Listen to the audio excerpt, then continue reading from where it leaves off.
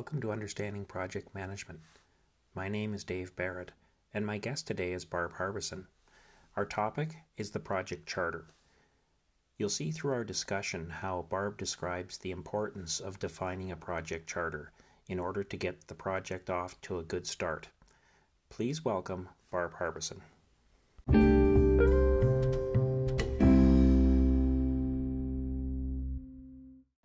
All right, well, thanks for coming on, Barb. I appreciate it. You're welcome. My pleasure. Our topic for today is we're going to talk about the project charter and really part of the initiating phase, which includes kind of the kickoff meeting and so on. So that's sort of our topic for today. So I guess my first question, Barb, is what types of project charters have you created, or have you created charters, or where do you see it fitting into the initiating phase? Mm-hmm. So I've always been the person to write the charter in all of the projects I've worked on. So I've been doing projects for many, many years internally and as an external consultant. And I think all of them, maybe there's one exception, I've been tasked with writing the charter, not the sponsor. So, and it's my favorite thing to do, which is, when we talked about topics, I said, yeah, this is one of my favorite things to do in a project. I've written them big ones and I've written little ones. It depends on the client, internal or external client. So, yeah, it's one of my favorite things to do. So tell me more about that. What is it about it that you like doing? Why is it your favorite? That's I don't know if I've heard anyone say it's their favorite before. So that's interesting. Yeah, no, I think, I've always liked doing projects for the purpose that they fulfill. So there's some,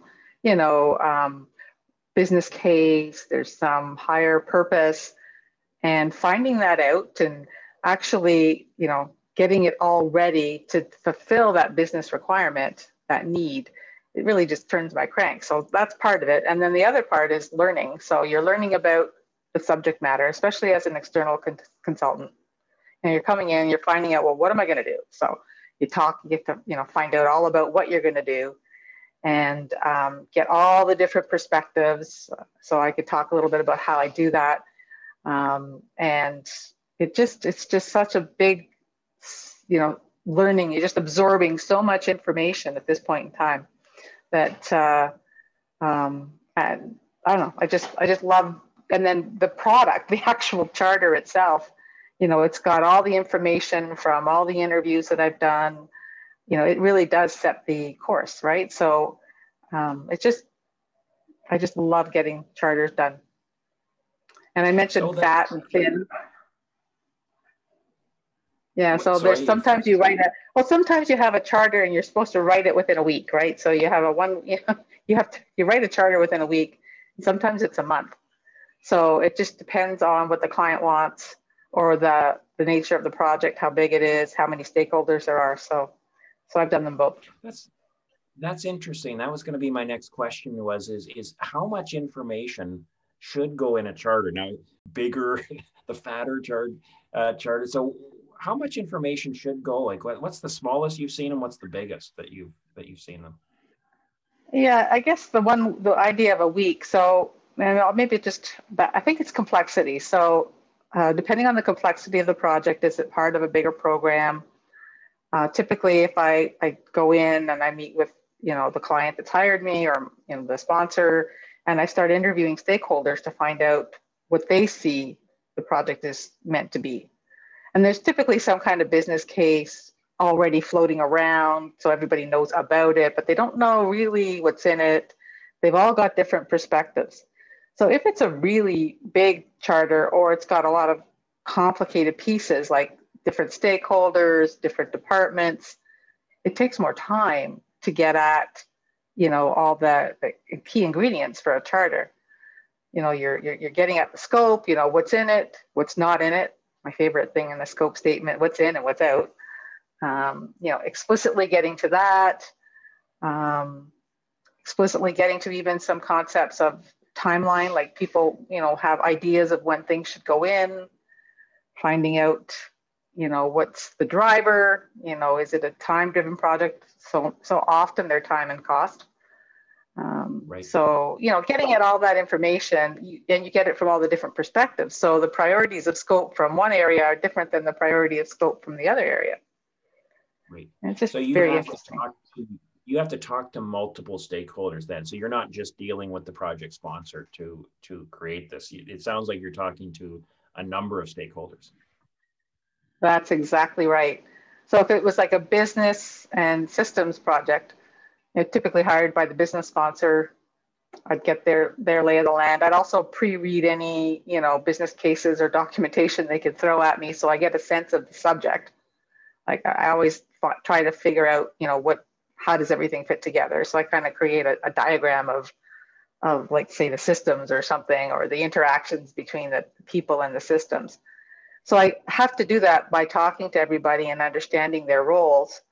And that it could be, typically it's the people involved in the project, but also just people that are impacted in the project. So at a minimum, I have to identify those people impacted. And then I may or may not interview them. It just depends on, you also find out that there's some people that are influencers. They may not have an active role, but they can influence. So you want to really get a hold of them and, find out what they're thinking and what their thoughts are on scope and everything. So where do you, so, you're really, I think, confirming the importance of a project charter. How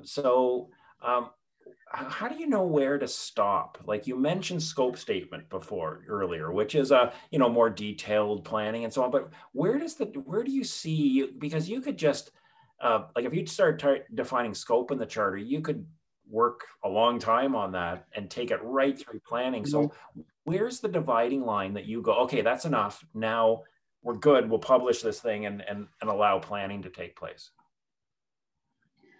It's, I know what you're saying, because you could go into requirements. Right. I mean, right? You don't want to go there, but you want to go far enough so that you know what you're doing and what you're not doing.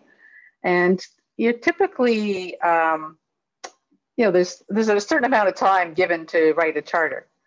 So you're only going to go so far. And so you can conceptualize deliverables, at a reasonable degree.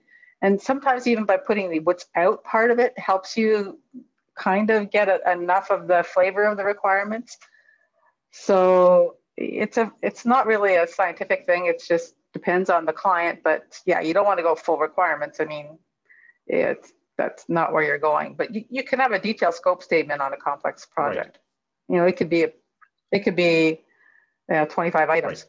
Right. I mean, that is one thing I try to convey, is that there is no one size fits all. There's no one template that works for all organizations and they're all 3 pages long. Like that just doesn't exist. And I guess that's what you're saying too, is that it really depends on the client, the organization, the complexity of the project. There's all kinds of variables. The number of stakeholders is probably another factor in terms of, and that will make this, document either very, very, smallish or largish. Like, and there really isn't one right answer to that. Oh, it's exactly right. I mean, a key part of the charter too is you're asking about, why are we doing this? Which is when you're interviewing the sponsor, you're going to capture all that information and you're putting it in your charter, because a lot of people are going to read this charter later and you're going to come back to it all the way through the project. So you want enough in there that you can validate what you're doing later in the project without doing requirements. So if it's high enough level, even principles, we'll put guiding principles in this charter, because that can help you guide your scope too. So you have enough of a scope statement, some guiding principles, and then, hopefully as you're doing requirements, you're going, is this in or out? I have scope creep here. This wasn't clear in the charter, and it may not be. You may not have been able to identify it, but hopefully with high level statements, you'll get there. Now, I think an official, I think it's still in PMBOK that the project sponsor officially produces the sponsor. I think I believe in really kind of the base theory that's true. Is that your experience, or did you as the project manager create and publish the charter yourself on behalf of the sponsor? Like, have you seen it both ways, or who have you found physically creates it and sends it? The 98% of the time I've created the charter. Right, and you're the author. So the project manager, I am the author. I'm not the sign off. I have different people signing it off. So I'm capturing what they're telling me, all the different parties. But yeah, I'm the one writing it because these clients are very busy, and the material, the work that goes into a charter, the sponsors often don't have the time, but they're very key on being interviewed and reviewing it. They'll review the charter, approve the charter, and so on. So yeah. That's good. I've very rarely got a charter. Yeah, that's my experience too. And I've always looked at that part, when I've read it and gone, yeah, I haven't seen that myself. That, like you say, project sponsors, they're doing 100 other things, and they don't have a week to set aside or 3 weeks or whatever it is to do this. So they are, the project manager is doing it on their behalf, and they are, of course, the key stakeholder, or certainly one of the key stakeholders, that you're doing it on their behalf, and they have to sign it off and all that kind of thing. What do you think the effect would be of either no charter or an ill-conceived or written charter? Like, what's the downside if we kind of say, let's just get going? Because sometimes there's organizational pressure to stop this chatting with the interviews and let's just start coding or whatever it is. So what's the downside of no charter? No charter is risky, really, really risky. I mean, you could be spending your money, your time in the wrong direction, because you're going to have limited resources. You're assuming most of the time it's limited resources. Or you have a real high quality scope, which means you should really have a charter to define what you're doing. If you have people rowing in the different directions, if you wouldn't have a charter, you wouldn't even know what success is. Like, a charter tells you, what's it going to mean to be successful on this project, right? It's going to tell you if it's time driven or cost driven, or like to just start working. And it's not to say people aren't doing a little bit of requirements analysis because they have a general feel for it. Definitely seeing that start while the charter's being written, because it's not like you're going far afield. You're getting general, doing some general analysis or general requirements. And when we're time driven, I've seen that happen. But yeah, it would be a disaster. Even in the old days, back when I was a programmer, we didn't start a project without a requirements document or an initiation document. It was like a charter, but it was called something different back in the old days. I remember those days. We worked for the same company. Yeah. So, like, as long as it's money they're spending. So clients don't want, maybe in a startup where you're doing investigation and you're just doing, what's the word I'm thinking of, when you're trying to design an interface and you don't quite know what it is. So sometimes you're doing some stuff to see, is this what we want? Is this what you're prototyping? Like, you might see some prototyping going on or something before you really have a charter, maybe, I guess. But you won't be successful if you're not all on the same page. Yeah, I remember. It's funny you mentioned the programming days. We share the same company that we started at, and I recall that document was called the Project Initiation Report in our systems development lifecycle, and yeah, that it essentially was the chart. It was just the charter by another name, and that's something that. That's another thing that I've talked about when teaching this, is that it might be called something else. A project charter is a name for something that does all these things, but you could have an organization that calls it something else, a project, startup document, or an initiation report, or whatever it is, but it did the same thing. So I remember I've recalled that as well.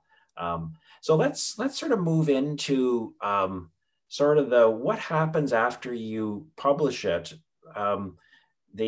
there is the concept of project kickoff meetings. So is that something that you've been involved in or do often or sometimes or all the time, of have some kind of a meeting sort of thing to attach to the charter? Yeah, I'd say frequently. So once the charter's been written, usually I get a few reviews in with various people, get modifications done, it's published, it's signed off. And then we'll do our kickoff. And the kickoff, I'd say, yeah, most of the time I'd have a kickoff. It can be really informal. It can be formal because it might be big. Mm-hmm. And it's great because, I've done kickoffs where we go through the charter, like it might be a 20-page charter, right? Or you also have like a PowerPoint slide just summarizing some key information. So you say pre-read that charter and you come in and then you work through it on a PowerPoint, usually with the sponsor kicking it off. So the sponsor is going to talk about, hey, we need to do this, rah, rah, rah, here's the right reasons, really get people understanding the why, because when you know the why, it makes such a difference. And either some questions and answers for the sponsor at that point in time, if they can't stay for the whole meeting, or at the end, it depends. And then you go through the key kind of, if you think about all the parts of the charter, I would go through your scope, your guiding principles, any kind of, we often put some high level timelines and some high level deliverables. Yeah. Even if it's our next project planning deliverable, there's something in there. So here's what's coming next. Roles, here's your role, here's all the other roles, talked about scope. So we'll actually go through that, and it's an interactive way for people to ask their questions, because when you read a charter, you might read a word and you may not really, know what it's not the same thing that someone else read. Like, you all interpret it differently. So you have a discussion and you get clarity. And I might even modify the charter, version 1.1, because, oh yeah, we didn't think about that perspective. You got more people commenting and feeding back, so we could actually have a revision to the charter and a kickoff. So it's a really good way of that two-way communication. So here's the information, and are you receiving it, and let's talk about it. Yeah, no, I like the way you summarize that, because the way I've seen it too, which is you're a document, a 20-page or document can be pretty dry. People read it, they might miss certain things, but this is a chance for shared understanding. So who all comes, who would you typically invite to the kickoff meeting? Like, is it so who should be there in general? I know it varies by project, but in general, who would you look to invite? There's the stakeholders, so the sponsor, that I'll call them, maybe they're department heads if you're in a matrix organization, that are, providing the resources for this sometimes, not always. There may be people leading different aspects of the project, so there may be different roles that you've already carved out, they'll be there. Right. Obviously the PM. So a lot of it is the stakeholders, and if I was doing a RACI in my head, it wouldn't necessarily be all the eyes. I mean, I have all the people that have to be informed, but some of them would be there for sure. All the consulted people probably are there. So it depends, obviously, from project to project. If you're in a program, you might have had a program kickoff. You may have a smaller project kickoff because the program's covered, a fair bit of it. Sometimes that's happened too. Thank you for referring to a RACI chart, because that is something that we teach. And so you really do use RACI. Like, that's... I love a RACI, and it's the hardest thing to do. Yes. It is so hard. It sounds weird, but it's really hard to figure out, especially in organizations, when who's owning that aspect of the project, who's accountable, who's going to do it, who's well, I know that's it can be tough. That's the problem. And I know we're sort of segmenting into RACI, but that's good. They're deceptively simple to describe. Okay, RACI, and responsible, accountable, consulted, informed. So it seems like when you're teaching it, sort of like a fill in the blank, sort of a bingo exercise. But in real life, it's really, as you mentioned, is really hard to indicate, well, who is accountable for this, and who do I need to inform? You don't want to inform everyone, because that's just information overload, right? So it's super important. But the thing itself is just a matrix. It's just a an Excel spreadsheet or a Word document, Word table. So that's a really good way of describing it. What about the project team? Would you see, now at this phase, the full project team might not be known yet, but would you see you involving project team members in a kickoff? Yes, definitely. Oh, definitely. I view them as key stakeholders. Right, right. Yeah, yeah, for sure. Because if they're doing the work, they've got to understand what they're doing and all the right reasons and all the pieces to the project. So it wouldn't necessarily be everybody on the project. We may do sub kickoffs later, but most of the leads on the project team would be there. Yeah, the senior folks. Yeah, for sure. Anyways, Mm-hmm. Barb, I appreciate your time, and this has been a fantastic discussion about the value of the project charter as well as the kickoff meeting. So thanks very much. Your experience is really appreciated, and I appreciate you taking the time for today. So thanks again. Oh, my pleasure. As you can see, I love my charter. You're welcome. Okay. Bye for now.